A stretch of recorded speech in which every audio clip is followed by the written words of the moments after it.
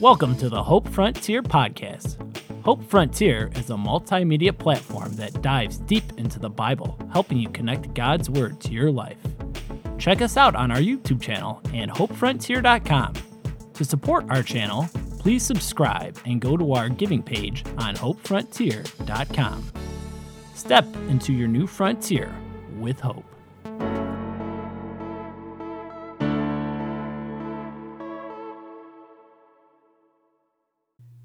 Welcome to Hope Frontier. This is Phil, and I'm so happy that you're with me today. So for today's podcast, we are actually going to go back to the New Testament, and we're going to take a look at one of Jesus's famous stories. And this story really highlights the heart of forgiveness and how Jesus responds to that heart. We're going to take a look at Luke 7, verses 36 through 50. So we're going to get started here in verse 36. One of the Pharisees asked Jesus to have dinner with him. So Jesus went to his home and sat down to eat. When a certain immoral woman from that city heard he was eating there, she brought a beautiful alabaster jar filled with expensive perfume. Then she knelt down behind him at his feet, weeping. Her tears fell on his feet, and she wiped them off with her hair. Then she kept kissing his feet and putting perfume on them. So we'll just stop right there.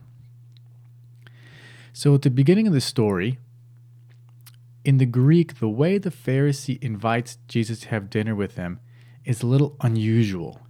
So already, as a reader of the story, we have to know that something isn't exactly right with the way the Pharisee is inviting Jesus. It's not like he's super excited to have Jesus as his guest. So we can start thinking, what could be the real motive behind this Pharisee? And by the end of the story, we're going to see a little more examples of how he acts. But just off the bat, there's a few thoughts that come into mind. The first thought is that this Pharisee is most likely well known in his town, so he's trying to bring Jesus as a PR stunt. Maybe he thinks that by having this famous new teacher, that his renown will grow and people will be curious about him because he met with this famous traveling rabbi named Jesus. Okay, that could be the first thing. The second option is maybe this Pharisee is trying to invite Jesus so that he could trap him into some theological debate or question. We don't know. That could be what's happening here. Or the third thing is this Pharisee might be really questioning about who Jesus is and is going to watch him and learn more about him and see who he is claiming to be. So, all those things come into play. Is it pride? Is it skepticism, or is it really trying to trap Jesus? So we have to really watch his behaviors and watch how Jesus interacts with him. So what then happens is this immoral woman, most likely she was either a prostitute or she had done adultery. This was a moral sin that she had been doing. Heard about this and brought her beautiful jar with expensive perfume. And most likely this perfume was inherited to her. Highly doubtful it was bought and paid for by her acts of prostitution, which some people have argued, but that's most likely the case. She probably inherited that from her parents or from somebody else who had passed away, since this type of perfume was usually used for funeral rites. So she was keeping it for a very special occasion to really show dignity and honor to whom that she was going to use it for. So this woman shows an immense amount of courage by coming to the Pharisee's home. Now, we don't know really about the home very much. Most likely he was eating outside in a courtyard or something like that, because people coming in and out of the house is a little unlikely. But if it was a PR stunt, then it could have been an open house. So everyone in the town could be watching and seeing this Pharisee interacting with Jesus, and everyone could be watching like a podcast, right, between these two people. It could be something like that. This woman has a lot of courage because clearly everybody knows about her immoral behavior. In this story in Luke, she was already addressed that way. So everybody would have known about her adultery or prostitution, whichever it was. So the fact that she entered into this man's home, knowing that everyone would be looking at her, everyone would be staring at her and wondering, why are you here? It just really helps us see how much courage she has because of Jesus being there. When Jesus is the center of our hearts, when we are so full of this just expressive love because of his forgiveness, then we act despite the fears around us. And that's what this woman does. So she most likely was going to go up to him and anoint his head with the oil. That makes the most sense. That is what people usually did. So she doesn't. She kneels and wiping his feet with her tears. So what probably happened? Well, most likely when she approached Jesus, she was overcome with emotion. Now we don't know what happened to her. We don't know why she's overcome with emotion. Jesus must have done something in her life that we don't know about. And this woman, when she comes to Jesus, about to anoint him with oil, becomes overwhelmed by this feeling of thankfulness and gratitude because of his actions. And she has this uncontrollable crying. And then what happened? She probably felt embarrassed and terrified that she is crying on Jesus' feet with her tears in front of the whole crowd. So she goes immediately down and tries to wipe them off with her hair because she just feels like overwhelmed with emotions. And at this time, a woman with her hair down was really seen as lewd, and it would have been really looked down on, especially in this religious Pharisee's house. But she didn't care because she was overwhelmed with emotions and just wanted to express herself to Jesus. So she kept kissing his feet and just pouring perfume on them because she was too embarrassed to get back up and anoint his head. But this is the very heart that Jesus loves, is that even when we're too embarrassed or we're too shy or too fill in the blank, Jesus sees our heart and he loves that heart. So don't let anyone stop you by things they say. Don't let anyone stop you from doing things where you could really show and express your heart to Jesus, because those are the things that he loves the most. Now, in verse 39, when the Pharisee who had invited him saw this, he said to himself, "If this man were a prophet, he would know what kind of woman is touching him. She's a sinner." Then Jesus answered his thoughts. "Simon," he said to the Pharisee, "I have something to say to you." "Go ahead, teacher," Simon replied. So we'll stop there. So now if the Pharisee had invited Jesus over to watch him and see him, or if he invited him over to try and trick him or trap him, he's easily making these value judgments in his head right now. He's thinking, well, this man must not be a prophet because he doesn't even know who this woman is. These people thought that prophets knew the secrets behind people. And so clearly this Pharisee is thinking, this guy cannot be a prophet. He would know who she is. And he would know that she is immoral and touching him is defiling him. And prophets cannot be defiled like this. So he must not be a prophet. Well, that's not the case at all, because we know that Jeremiah had done things that had defiled him, but he was still an amazing prophet. And things happened to him where he didn't know what was going on. But Jesus does know what's going on. And he doesn't get impure by her touching him. And this is where the reversal starts to happen in the story. The Pharisee who thinks he's so smart, who thinks he's so good and so pure and so wise, is about to get everything turned upside down.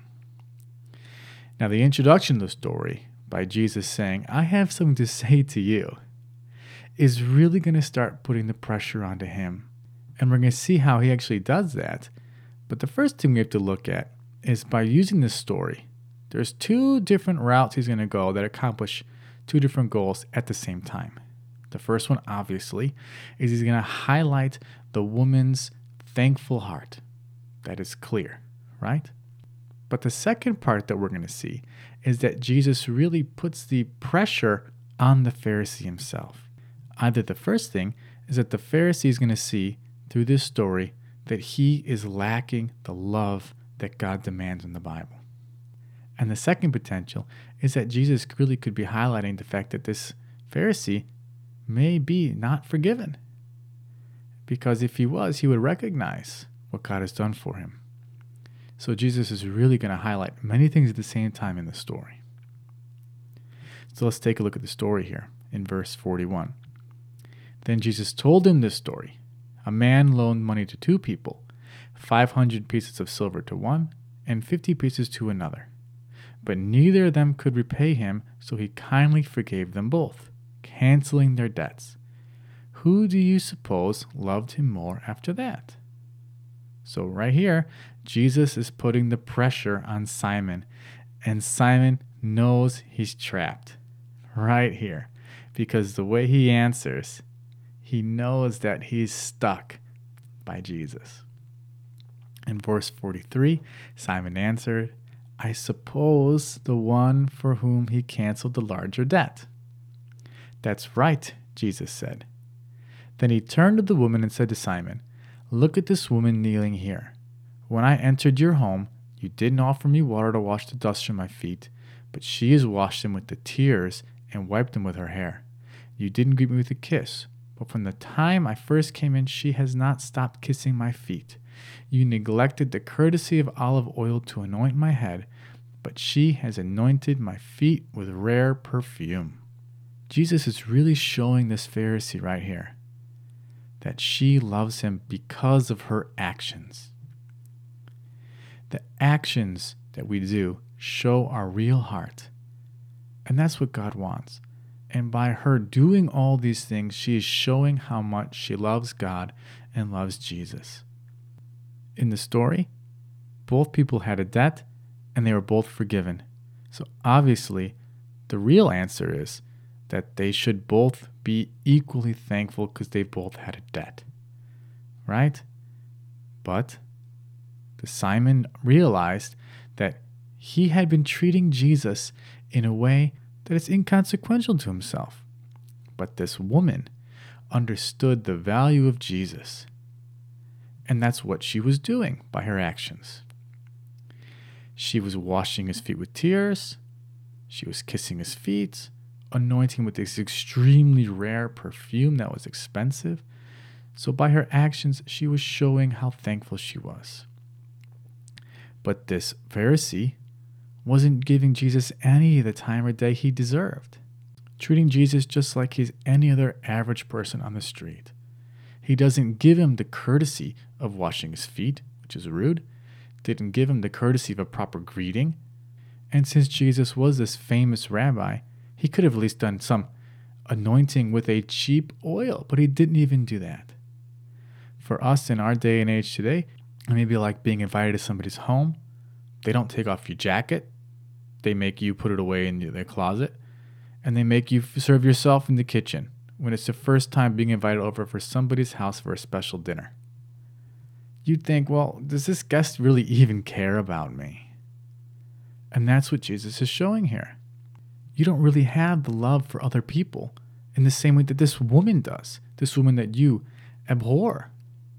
You think she's so bad and so horrible, but she knows how to show love and show honor to other people. But you Pharisee, who claim to be so great, who claim to be so loving and following God's commandment to the T, you don't treat me with any respect. And that is disrespectful to God, and that's not honoring to him. So the act of showing her thankfulness conveys the feeling of love. Verse 47, I tell you, her sins, and they are many, have been forgiven, so she has shown me much love. But a person who's forgiven little shows only little love. Then Jesus said to the woman, Your sins are forgiven. The men at the table said amongst themselves, Who is this man that he goes around forgiving sins? And Jesus said to the woman, Your faith has saved you. Go in peace. Now, for verse 47, I want to read a different translation. And this translation is a more closely linked to the actual Greek being used here, and we'll discuss what's really different about it. And here's the translation I want to use. Because of this conduct, I tell you, her many sins have been forgiven, as is evidenced by the fact that she loved much. So it's a little bit different. Now, why is it different? Well, historically, the Catholic Church kind of used this verse to really justify acts of works for salvation. And when the Protestants came to be, they said, well, we don't really like that. So a lot of them actually kind of adjust and shift the translation, really showing that, so she's shown me much love because she's forgiven. But actually, Jesus forgives her in verse 48. So it doesn't exactly work perfectly. And also the actual Greek is a little bit different. So really, what is going on in this story is that this woman received some sort of healing or miracle or something from Jesus earlier. And she was so overcome with thankfulness that she showed her love by doing some action. And that action to Jesus proved her faithfulness. Because many times in the Bible, this act of love is not just linked to feelings, it is linked to actions. And so for many people, the way that they show love is through actions. And so for this woman, her showing love was her actions. And there's nothing wrong with that. There's nothing wrong with showing God our love by doing things for Him. It doesn't mean that we are forgiven with only doing good things and not believing, because that's not what happens here. So there's nothing wrong with seeing how works do play a role in how we show God our thankfulness and receive the forgiveness. That's not a problem, as long as you remember that it does revolve around faith. But for many people, like this woman, this act showed publicly her faith, and it was her way of showing God love. Now, ironically, the second part of verse 47, a person who is forgiven little shows only little love, is really driving home into that Pharisee's heart.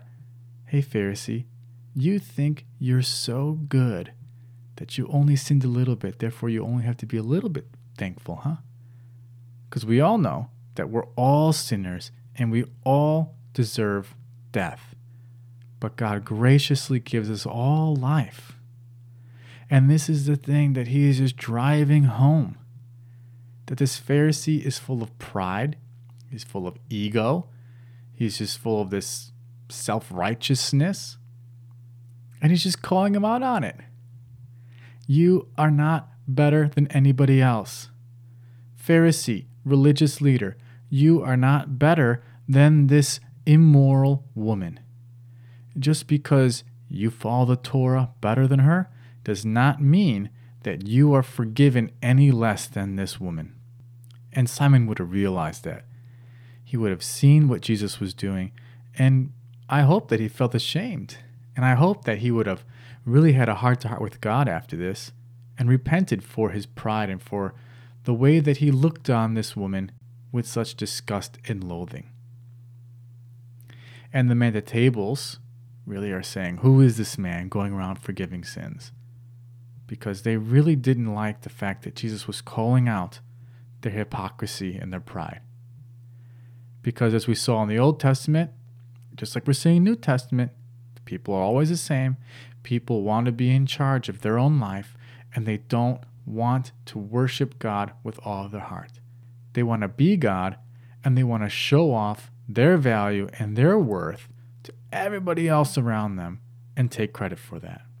But we know the real credit goes to God. So Jesus tells her, your faith has saved you. Go in peace. And once again, this faith just came now because Jesus just said to her, your sins are forgiven. So this amazing action she did to show Jesus her love allowed God to forgive her of her sins. I hope you enjoyed the podcast. I know I did. It was really interesting for me just to see how much pride the Pharisee really had and how he was looking down on everybody else around him. But Jesus is the one who sees that everyone is equal, no matter who we are, no matter what our background is. And God does not want us to look down on people and think that we're better than everybody else. We all make mistakes. We all have sinned. So stick around for the next episode of Hope Frontier Podcast. Until then, thank you guys so much, and we'll see you next time.